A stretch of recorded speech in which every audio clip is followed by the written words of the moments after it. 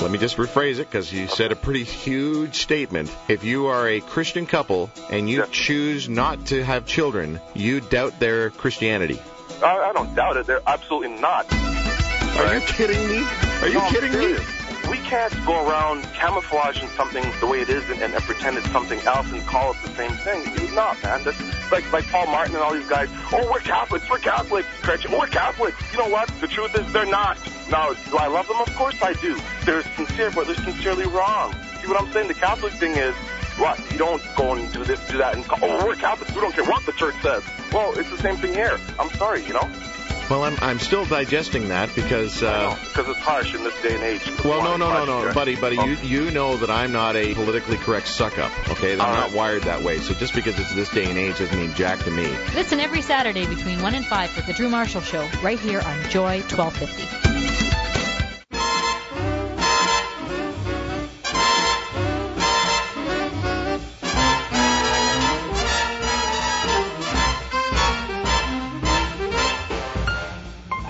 You're listening to The Drew Marshall Show, Canada's most listened to spiritual talkback program.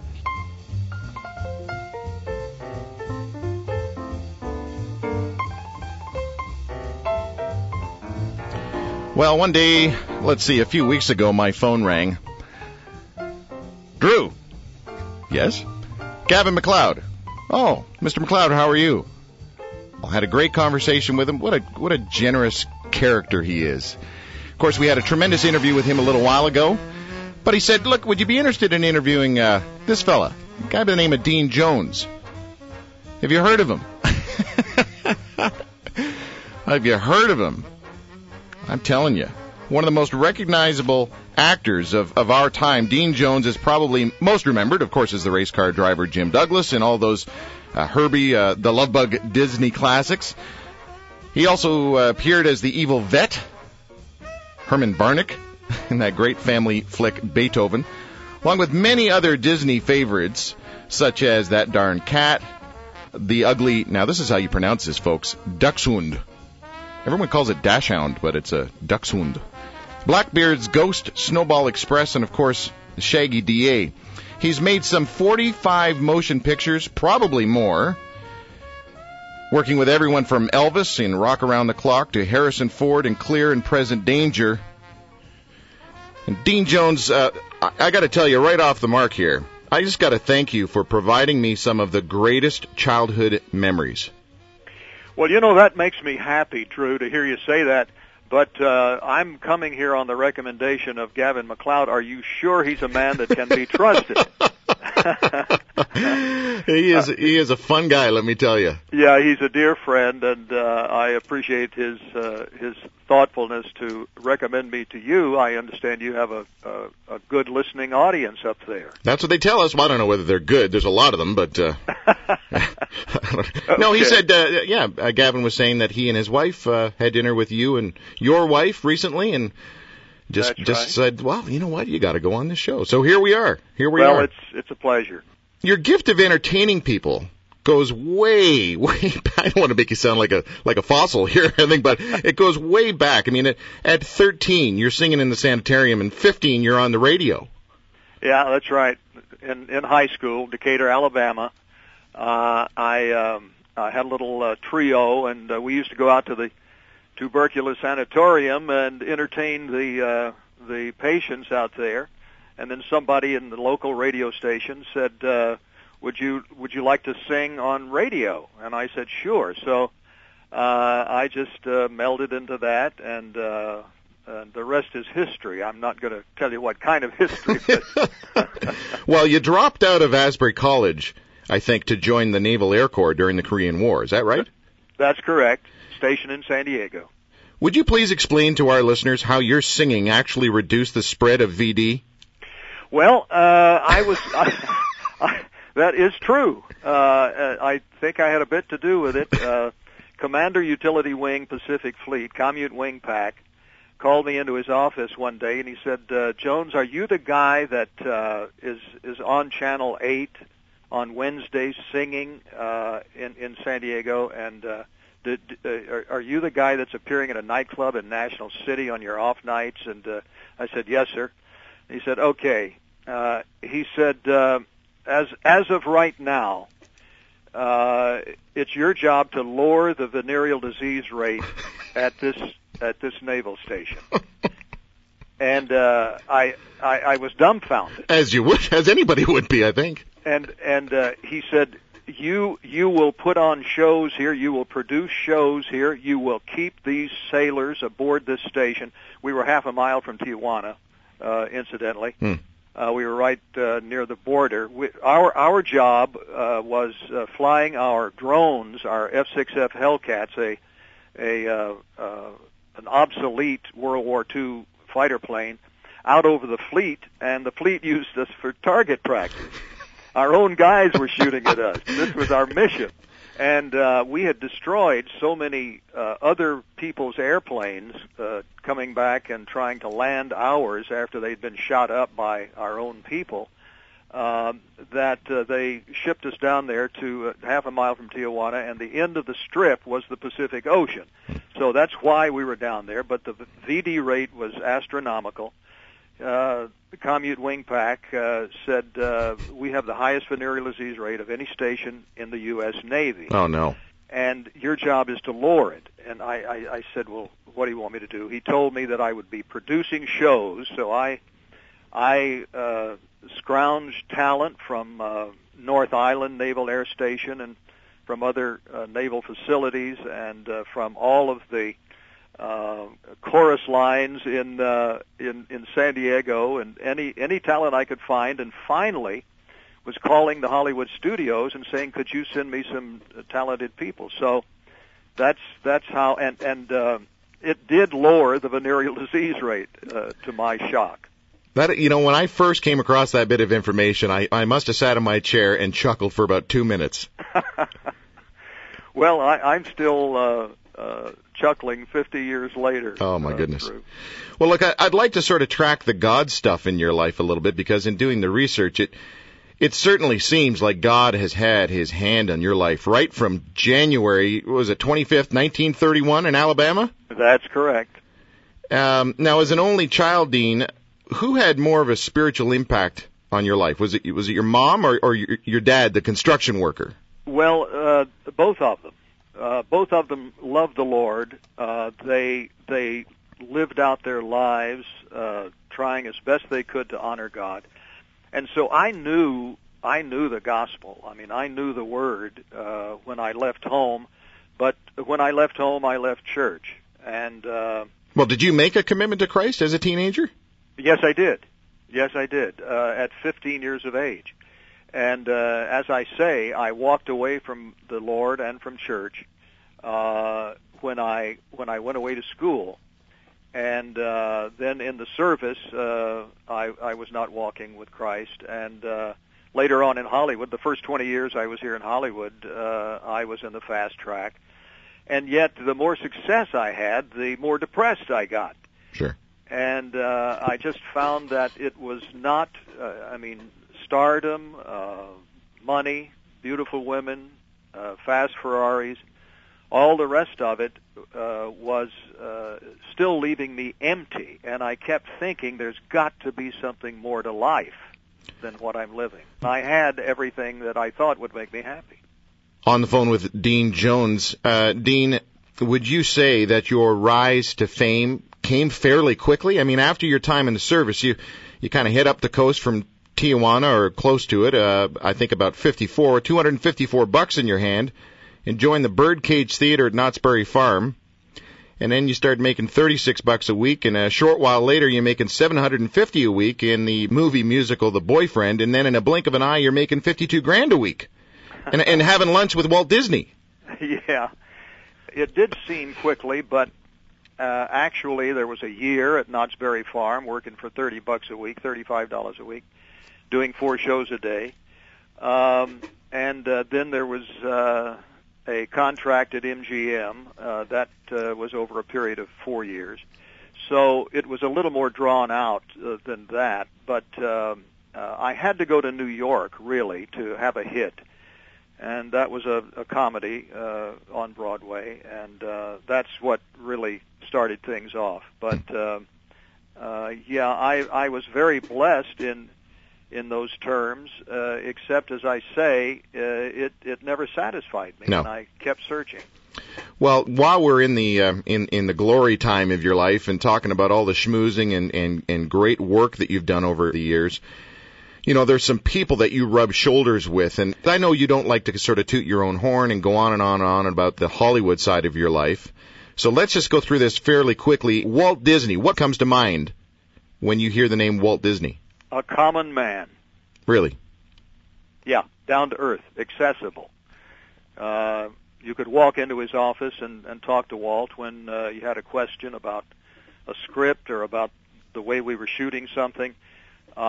He was more like he would come on the set and say, "How you gonna do this scene? I mean, how do you get the cat to jump up on the ironing board and then leap to the ceiling and get the duck that you just shot off hanging up there? And how did you train it?" He's asking the cat trainer at this point. Yeah. How did you train the cat to do that? He was very interested in the details of making motion pictures, and he almost seemed more like a tourist who just wandered in from Duluth, Minnesota, instead of the owner of the studio. And I loved Walt. My folks were visiting the set one day, and I took them up to meet him, and after 5 minutes, I said, "Well, Dad and Mom," I said, "I got to go back to work. Come on, let's go now." And what I was really saying was, "Walt's a busy man, and let's get out of here." Sure. And Walt said, "No," said, let him stay. He said, "I'll show him around." Oh.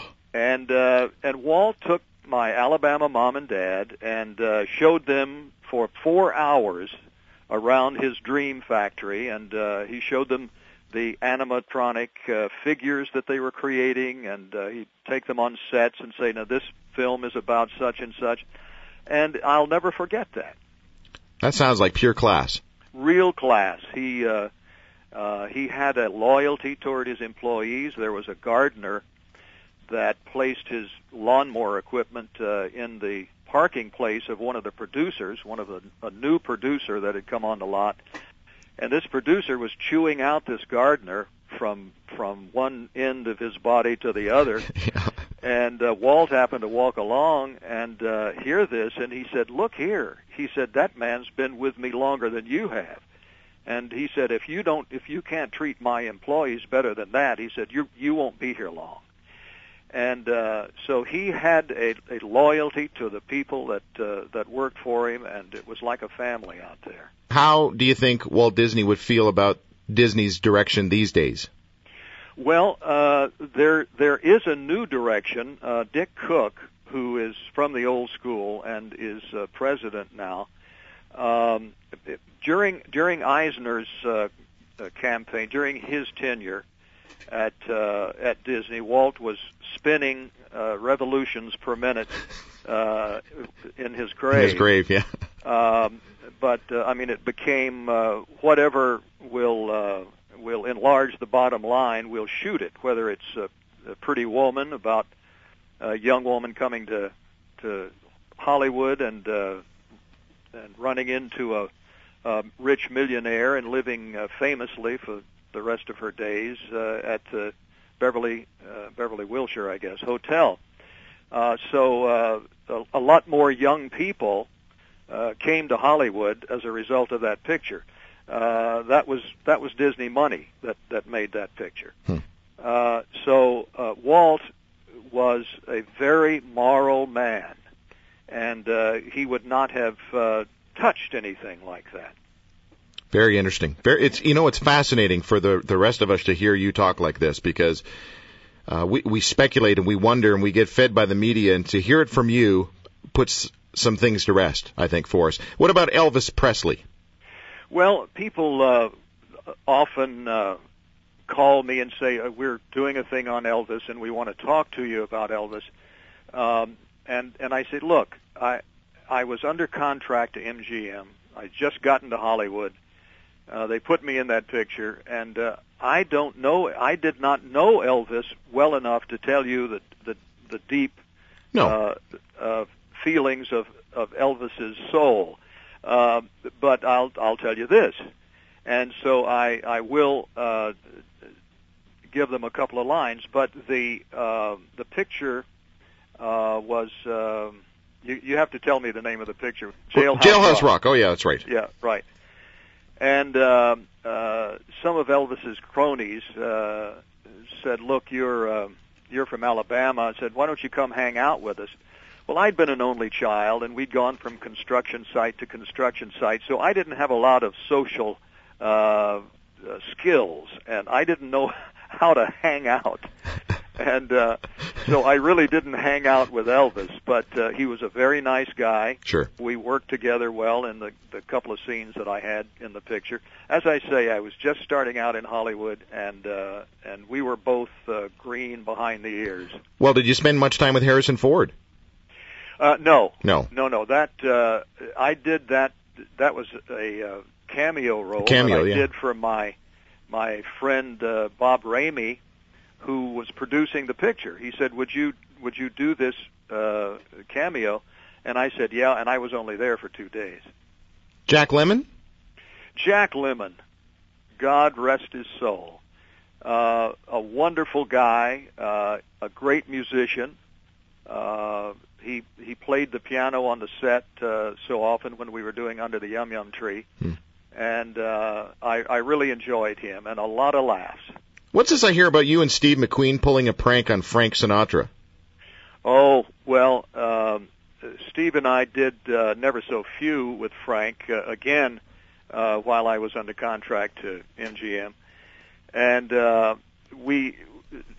Actors get bored on the set, and we were somebody had brought some cherry bombs, the firecracker, onto the set, and we were lighting them and throwing them at each other like dumb kids, And somebody put one in my back pocket while I was rehearsing. And I'll tell you, if a cherry bomb goes off with only one layer of it stings denim, in between you and your rear end, it makes an impression. And I thought it was Frank. I thought it, only Sinatra would have the guts to do something like that because he could have injured me. So I asked McQueen. I said, let's go to Tijuana and load up on fireworks, and let's blow up Sinatra. And not very many people would venture into that realm. Well, let me tell you, we learned our lesson. We wired his trailer.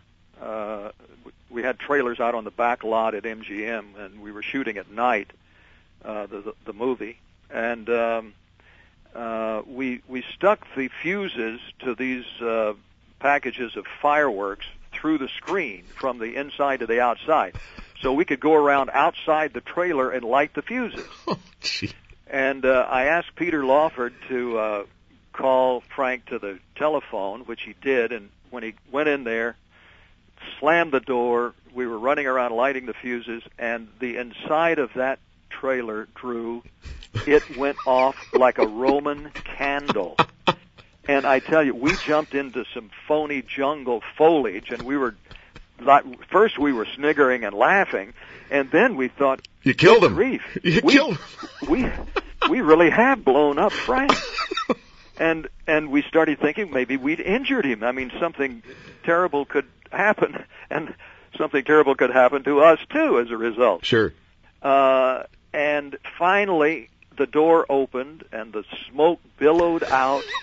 And Frank appears, and he's looking, and finally he speaks. "I know who did this." And he said, "I'm gonna get you." And he did. Oh, man. He had his assistant carry a full clip in one of the automatic weapons that we had many of on the set, because it was a war picture. Sure.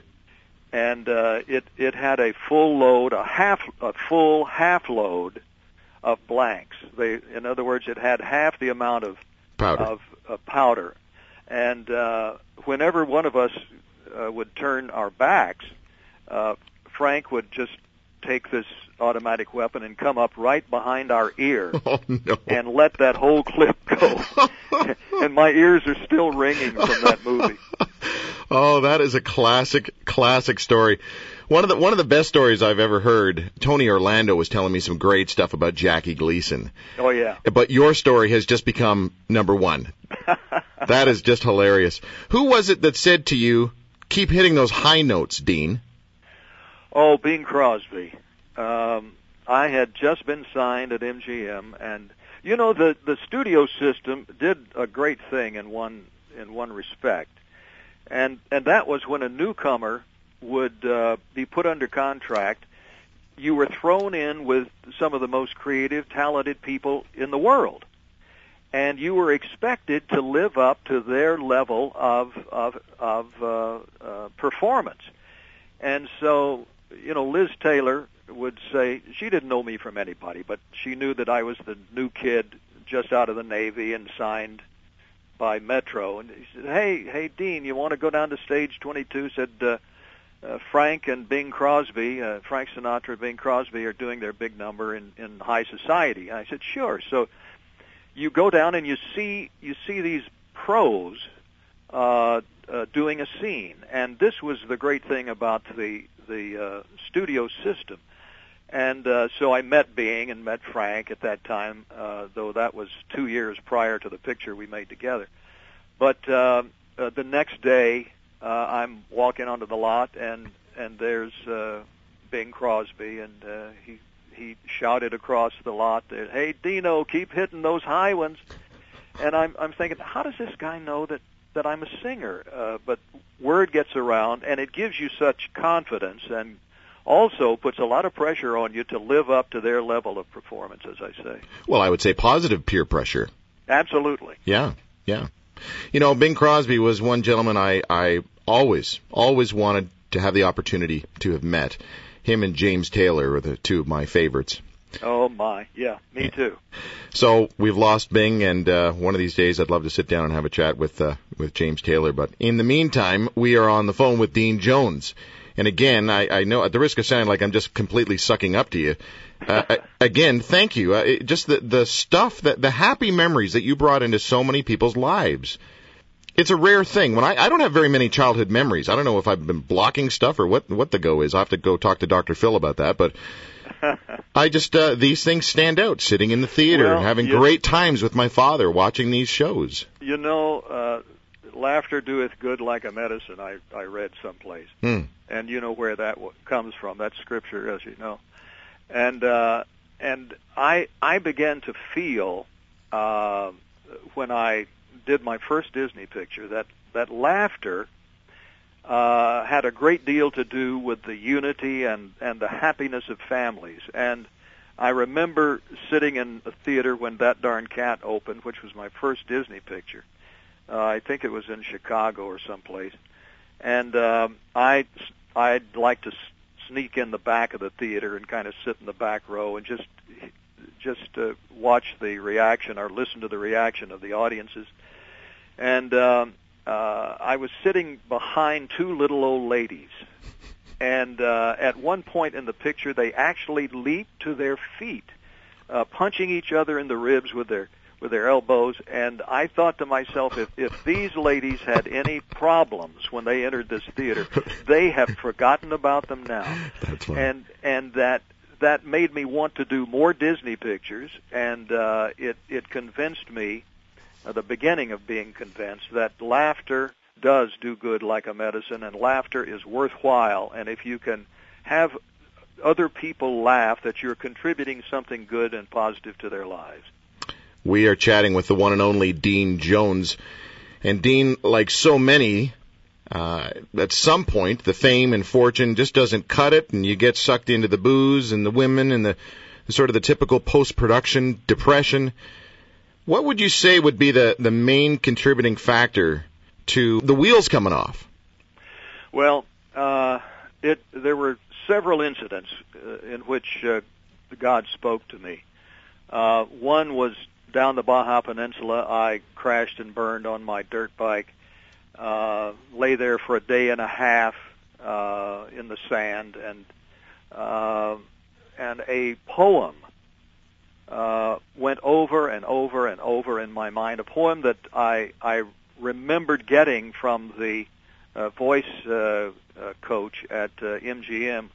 She gave it to everybody, gave it to Clark Gable and Katharine Hepburn and Debbie Reynolds and everybody under contract, Glenn Ford, everybody there at MGM. And she had given this little book. It was a poem called The Hound of Heaven by Francis Thompson. I never remember reading it, but obviously I did. And lying there on my back, 500 miles below the Mexican border, with my dirt bike pretty well trashed lying beside me, and my buddy's fist in my hip to keep me from bleeding to death. I busted my pelvis in 13 places, brain concussion, didn't know where I was.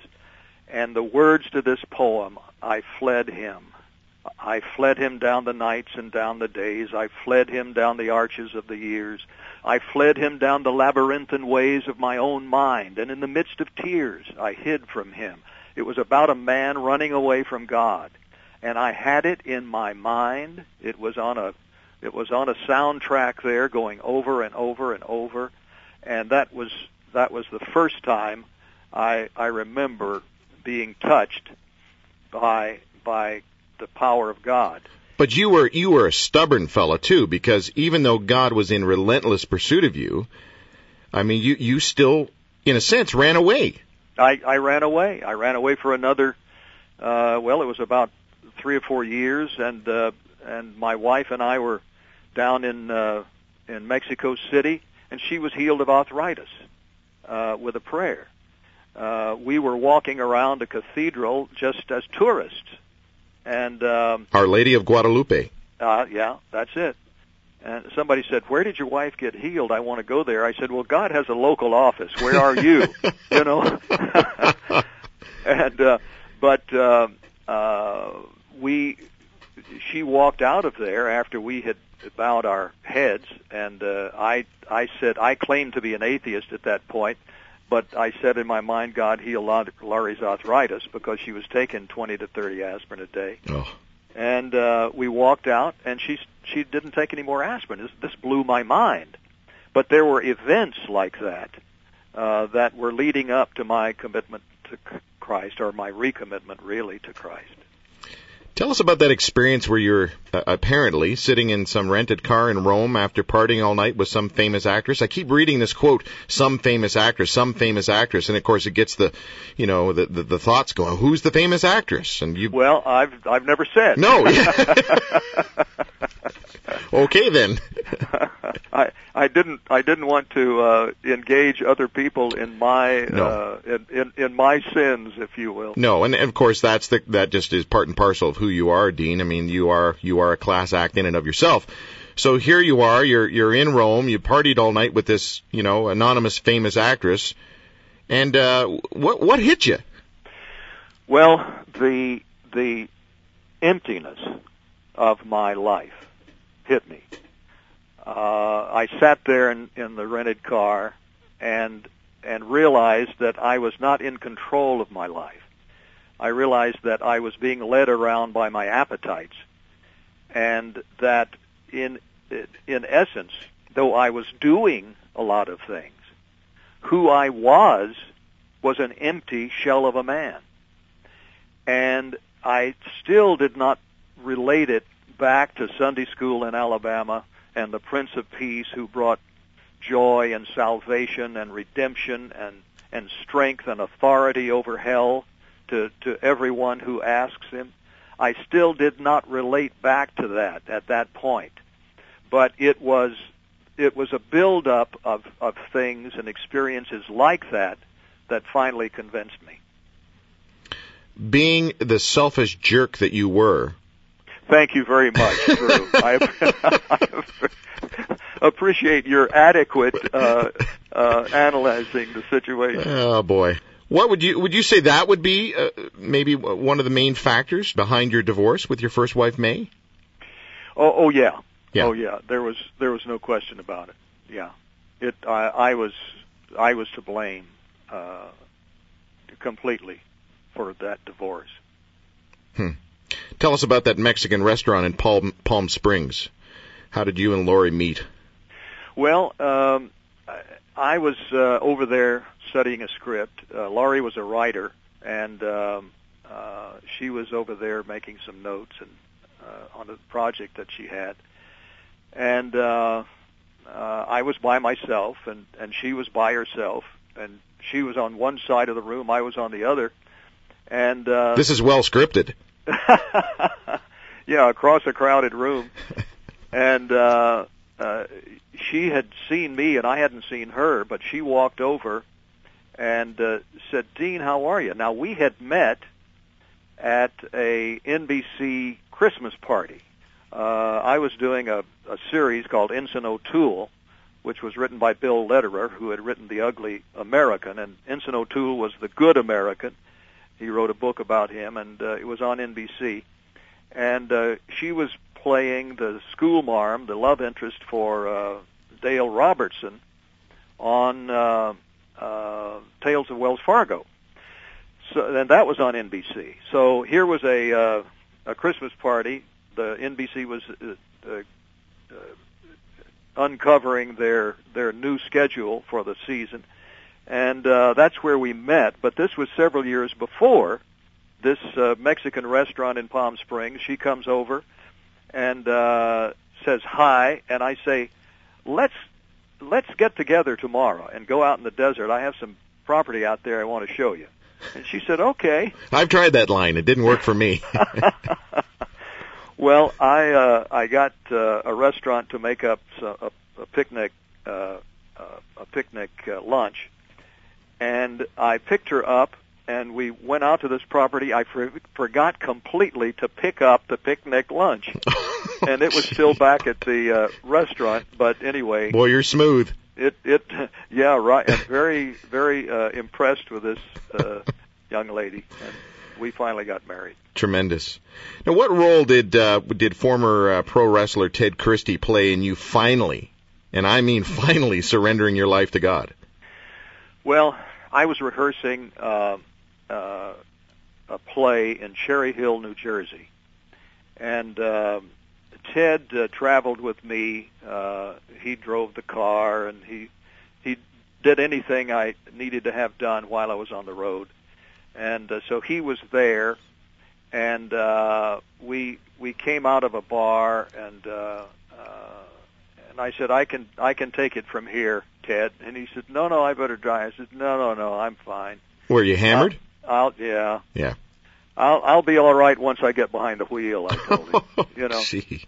Such idiocy. At any rate, I took him on a spin, hill climbing, through a construction site that had a huge mountain behind it, and I took this full-size American car up the side of this mountain and destroyed it, really, essentially, although it was still limping back, had enough guts left to get us back to our lodge in Cherry Hill, New Jersey. You'd obviously been hanging around Steve McQueen a little too much. Yeah. I was a bad influence on that boy. But anyway, that night I stood in front of the window, and just it all seemed to roll over me. The lostness, the emptiness, the feeling that life was a joke, and that I really ought to end this. You know, nothing. I had money, I had fame, but I'm depressed. I'm miserable. I'm lost. That's right. That's the word for it. And when I realized how desperate I was, I turned and was walking back toward the bed, and I suppose that all of my mama's prayers came heaping down upon me, because I knelt that night and gave my life to the Lord Jesus, and the peace of Christ rolled over me like an ocean wave. And I went back to the rehearsals the next day thinking, this peace, this joy, this incredible freedom cannot last. I mean, I was walking on eggs, petrified that this peaceful, wonderful sense of God's love and grace was going to disappear. But it never has, Drew. It never has. It's still with me. We're chatting with Dean Jones, of course, Disney icon, Hollywood icon. I got to wonder, when you come back to Lori after surrendering your life to Christ, I mean, how did Lori take the whole born-again thing? She said, "You're not going to change, are you?" And what she should have been saying, of course, was, "Thank God you're going to change." But she knew what she had before, and she was afraid that something strange was going to happen. And that's another long story. But we worked all the way through it. You know, I often wonder the impact that it has on marriages when one partner or one spouse surrenders to Christ. And I think typically, usually, I think it's very rare to hear the stories where the spouse comes in and says, "Hey, I've surrendered my life to Christ," and the other spouse says, "Wow, that's great, I'm going to do that too." I think usually what happens is there's a battle that then proceeds. Yeah, very definitely. But when both of us made a public acknowledgement of Christ in a little church here in Los Angeles, that's when things began to clear up, and we began to see the God-given pattern for marriage, and not just operate on our own selfishness and self-centeredness and independence and arrogance, and the Lord worked it all out. But everything changed from that point on. I mean, people reacted differently to me here in Hollywood, and that's another story.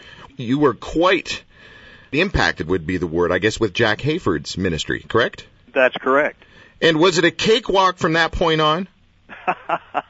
Well, no, because that's what we tend to hear. We only hear sort of the glory stories, you know. Yeah, I used to be a jerk, and then I came to Christ, and now I'm amazing, and everything's peachy. Well, you know, you think it would be so easy to not work for 2 years and then be offered $600,000 and have to turn it down because there's a bathtub scene, you know, with a young woman. And I'm a granddad, and I don't want my grandchildren to see me with somebody else other than Grandma. Sure. And so you have to turn it down, and you think, well, okay, I needed money. I've turned down this pile of it here, and it's going to be easy from now on because I've gotten through that. I've made a stand here. I'm not going to do that kind of film. But the next one that comes along, and there's more money involved, it's just as tough, and it doesn't get any easier. It gets tougher. No, but Dean, as far as the personal walk of faith, I know that in Hollywood there is a fair amount of persecution, and again, we'll talk about that in just a minute, but as far as your own personal walk of faith, as far as you being changed from the inside, I mean, what do these words mean to you? Fear, guilt, hostility, ambition, depression, lust, self-pity, suicide. What do those words mean to you? Well, they were right out of my roommate. Somebody asked me if I said, "You believe in the devil?" And I said, he was my roommate for 25 years. And he brought depression, he brought guilt, he brought all of these negatives to bear upon my life, before and after. But the Word of God and the fellowship of the body of Christ and the teaching of anointed ministers and on and on and on, our resources, the name of Jesus, our resources in the body of Christ, we not only get through them, yeah, it's tough, but we get through them with authority and with victory and with joy after. It's real. Yeah. It's very real. That's what I'm getting to. Yeah. But you have to be laying it constantly on the altar all the time. You have to be ready to die every day. Every day. Yeah. Speaking of dying, did you ever wish you'd never said, "If God burns down this house tomorrow, I can praise the Lord right through it"? Man, you really have done your research, Drew. Yeah, I don't say things like that anymore. No. But that was 8 months after we had publicly confessed Christ, and we were dealing for the first time with a couple that were contemplating divorce, and we were trying to counsel them in our awkward way. And the night before the house burned down, I said to Dwayne, I said, Dwayne, you will never save your marriage unless you plug into the love of God. You don't have enough love to save this marriage. But I said, and I made this braggadocio statement, if I am so tuned in to the peace of Christ, I said, that if this house burns down tomorrow, I'll praise the Lord right through it. And the next morning, the house burned. That is wild. And I learned not to make statements like that. But we also learned, standing out on the pool deck and watching the house go up, we also learned that the Lord brings victory even in crisis situations. And I asked Laurie, do you remember what I said last night? And she said, yeah, I sure do. I do remember that. Yeah, thanks very much. Thanks very much. And I said, well, it's a good chance for us to live up to what I said, even though I shouldn't have said it, obviously. But we began to pray and honor the Lord and say, Lord, you're above this fire. You're above anything we face. Your presence is our joy. And I raised my head and looked at Laurie, and her face was as quiet and serene as it had been the night before at our devotions. And it hit me that Stephen, for instance, being stoned in the streets of Jerusalem, the first martyr, it wasn't his heroism or his bravery that caused his face to shine like an angel's, as the word says. It was the presence of the Lord. When God is there, you can face these things. Mm-hmm. And it was a great lesson to learn, even though the house was burned. Incredible story. I mean, you lost all of the Hollywood memorabilia, or all of your... Well, you lost everything, didn't you? Well, a great part of it. But the fire did not come all the way to the back bedrooms, although everything was so smoky and everything. We had to... Sure. Water damage and... Oh, yeah. Yeah. But, no, we still had a lot of things, but most of my memorabilia, that was gone. How about your children, Dean? And again, just a reminder, folks, we're speaking with Hollywood actor Dean Jones. Your children, Carol and Deanna, of course, Laurie's boy Michael. I mean, what do they think about all this God stuff? Well, they didn't know what to think at first, but it was that night of the fire, when the house burned, that they all came over to make sure we were okay. And after we had gone out to dinner and come back, and we had dragged some lawn chairs into the living room. The roof was gone. We could see the stars from the living room, and we were sitting in these lawn chairs. And it was the first night where God brought all of us together. And one of my daughters was more antagonistic than the other, but I said, would you mind if we just held hands and said a word of prayer? This was when they were ready to go. And they said, yeah, okay. So they were, we'd been through a fire, so they were trying to be nice to Mom and Dad. Sure. And we held hands, and the Lord began to work in their lives, and now they're solid, mature believers. Wow. Wow. That's a blessing. Forget all your Hollywood stuff. That's a blessing. That's right. And Deanna married a composer, arranger, piano man who is a worship leader. Huh. And Tom and Deanna. Tom walks. He takes Pentecost walks across the country. He'll walk from Santa Monica, Los Angeles, California, in other words, back to Washington, D.C., and stopping at little churches all the way along the way, saying, sign this pledge. I'm taking it to the president. Wow. And it's a call for God to bring restoration of righteousness in our land. So we're very thankful for our families. Well, let's jump into the persecution side of your story. Here's a quote: "If born-again Christians have their way, we'll all have our phones tapped. They're the new Nazis, you know." Who said that? Yeah, well, I won't tell you who said it, but it was another well-known actor.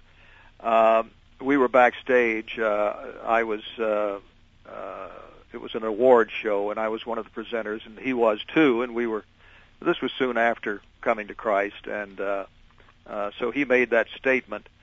And I said, "Did you know I'm born again?" And he said, "Oh," and said the name of the Lord. Said, "You'll never speak to me again." And I said, "No, I'll speak to you again." But the change in the attitude of people toward me was quite obvious, quite striking. Well, apparently you were making 2 pictures a year and that didn't work for 11 years. Is that true? I was referring to starring in a feature-length motion picture. Okay. I mean, I've been out on the road with Showboat.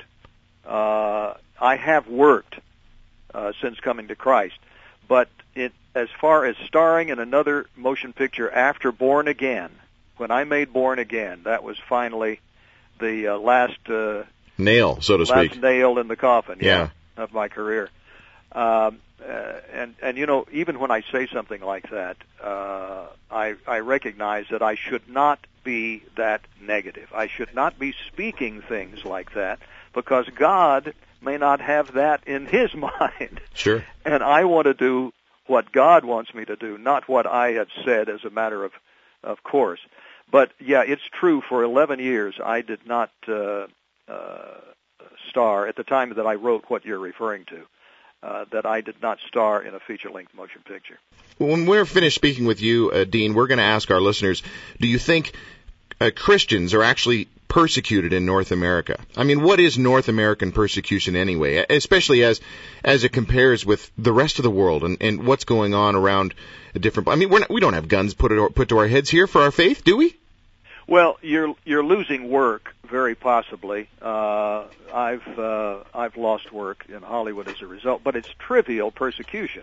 The real persecution is going on around the world, especially in Islamic countries where Sharia law is in place, and we have no idea of the tragic, cruel, and horrible circumstances of some Christians and Jews, and even moderate Muslims.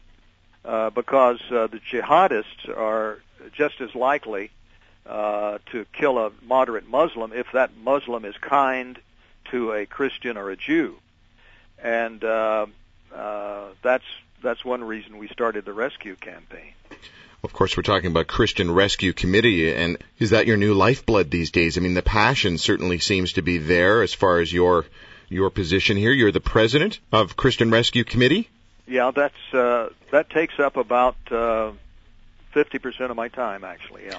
But we don't get it. I mean, we live here in our comfortable backyards in North America, and when we talk about persecution of those around the world for their faith, we kind of go, yeah. You have to bring it home for us here. You have to share a story of a real life and a real person so that we get this.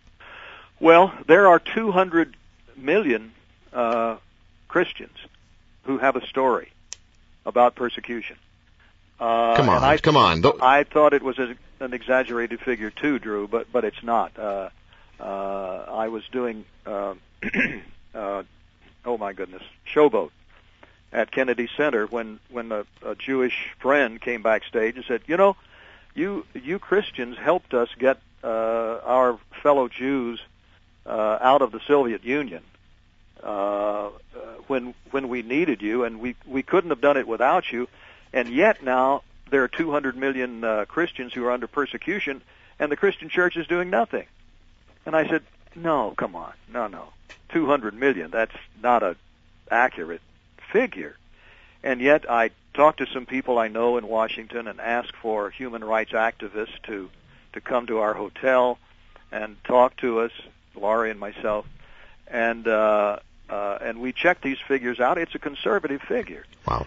And we were in one meeting and this young woman said, 15 Christians have just been picked up in Saudi Arabia, and they are thrown in prison. They're being tortured. Well, it turned out actually that they were being beaten. There were a broken ankle, broken ribs, and that sort of thing. I thought, being a vet from Korea, the Korean War, that there were bamboo under the fingernails or something. That wasn't the case, but in any case, they were being abused. And they had a prayer meeting, and the Mutawa, the religious police, found out about it. A Saudi citizen, by the way, gets $3,000 if they'll blow the whistle on a Christian prayer meeting. Really? Yeah. And so they had come and taken these people away, and I said, and we were in this meeting now in Washington, D.C., in our hotel, and I said, well, how do we get these people out of prison? And somebody said, I said, let's call somebody in the government. I know a few people. Let's call somebody and get the government to do something about this. And they said, well, the U.S. government has no money to rescue Christians. And I said, well, what do we do? And this one woman said, well, we should send an advocate, send somebody versed in international law over to Riyadh and negotiate their release. And I said, well, then that's when I said, let's call somebody in the government. And they said, well, there's no money in the U.S. government to go over and rescue a Christian. Right. And I said, well, it's funded right now. Done. I had looked at Laurie, and I knew that she was with me. And I said, it's funded right now. Who can go? And this young woman said, well, I'll go if my boss will let me off. And I said, well, who's your boss? And she said, Senator Sam Brownback. And I said, well, I know Sam Brownback. I said, he'll let you off. And he did. And this young woman went over, stayed for 3 weeks. She was a Yale graduate, articulate, devout Christian, willing to risk herself in the Lord's work. And it's a long story, and some funny things happened to her over there, but I won't get into it. Anyway, these people were on planes within 3 weeks out of Riyadh, and that was the first rescue of the Christian Rescue Committee. Wow. Well, I have this problem where I'm a selfish, narcissistic North American. That's the word out. That's the buzz. Yeah. That's the buzz. and I don't get this. I mean, until we start hearing story after story. I mean, I'm thankful for Voice of the Martyrs. They've helped bring a bit of a wake up call in my brain. Yeah. And I'm helpful for the stuff that I've read on your website, which incidentally is rescues, plural, rescues.org, Christian Rescue Committee, because had I not come across what you do, had I not stuck my nose into the research, I wouldn't have believed it myself. Well, it's unbelievable, Drew. It honestly is. But under Sharia law, under Islamic law, one person. I mean, if you're a Christian and I'm a Muslim, and I say, Drew said something bad about Islam, that's a death sentence. It's done. And that testimony is taken, and you are taken away. Wow. Now you'll go to court. And in one case, we had a judge let the 3 women off, 3 teachers, and I won't say where they were, but he let them off, and the judge was assassinated. There was an attempt on the lives of the 3 ladies. We got them to Los Angeles, and it's Laurie's and my joy when they get off the plane in L.A., if that's where we fly them into, to see these people. Oh, I tell you, there were 2 little kids about 2 months ago, and with the mama from the Chin tribe. I think it's probably so remote I can give you the name of their tribe, but it's a Burmese tribe by the name of Chin, and it's 90% Christian, mm-hmm. and they've been persecuted for 100 years, and a pastor. A young pastor there's an attempt on his life. He fled to save his own life and could not go back to get his wife and 2 kids out. And it's a long story, but we brought them to Los Angeles, and to see those little kids, they were the most beautiful kids that you have ever seen, get off the plane and come to meet us, and then they were going on the next morning to meet with the husband, father, pastor, who was in Las Cruces, New Mexico. And the joy of it, to think that we've had a hand with God's help in saving somebody's life, and saving somebody's life to continue ministry. It's got to be overwhelming sometimes, emotionally. It is. It really is. It's a great blessing. It is more beautiful to give than to receive. Well, the thing that stands out about the Christian Rescue Committee from my point of view is not only the good work that you do, but the fact that you do this work despite the person's faith. Yeah. I mean, we're talking about any faith group here. You're not just doing this for Christians. No. Because, that's the heart of our country. That's our founding. Here's George Washington, and he would take a contingent. Now, all of these guys were white Protestants that founded our country. And yet Washington would take a contingent of the Continental Congress over to the Catholic Church to sit in on the Mass. And they would march with the rabbis down Main Street in the parade. There was an openness of freedom because God gives us ultimate freedom. How are people going to know they can be free in Christ if we, the representatives of Him on the earth now, are not giving them freedom? It can't happen otherwise. And anyway. Well, I'm. You'd better interrupt here. No, but I'm just listening. I'm enjoying hearing your passion, because it's a very rare thing to hear these days. Someone genuinely passionate about what they're involved in. And Dean Jones is the president of the Christian Rescue Committee, and the website is rescues, plural, rescues.org. Fascinating reading there. I would say an organization well worthy of your dollars, folks, if you wanted to participate or serve them in any way possible. Fair enough?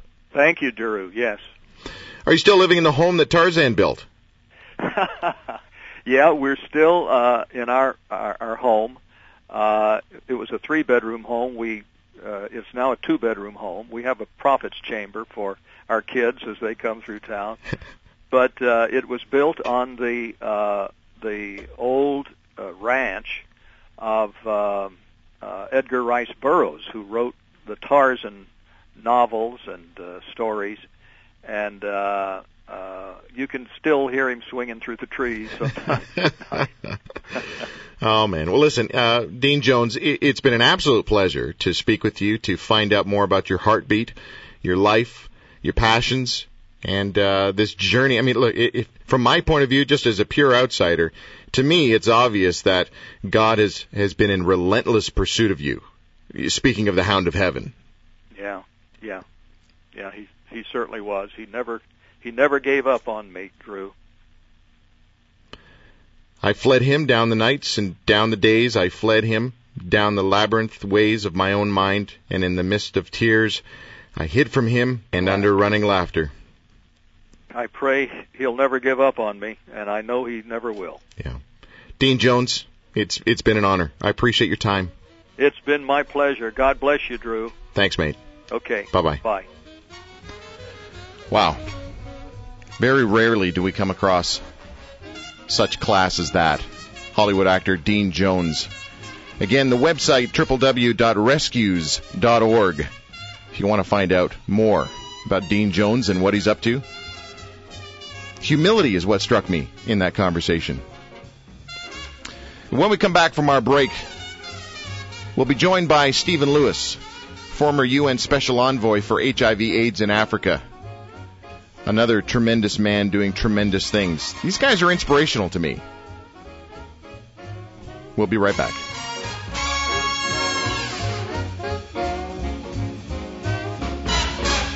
Like what you've heard? Listen again online at drewmarshall.ca.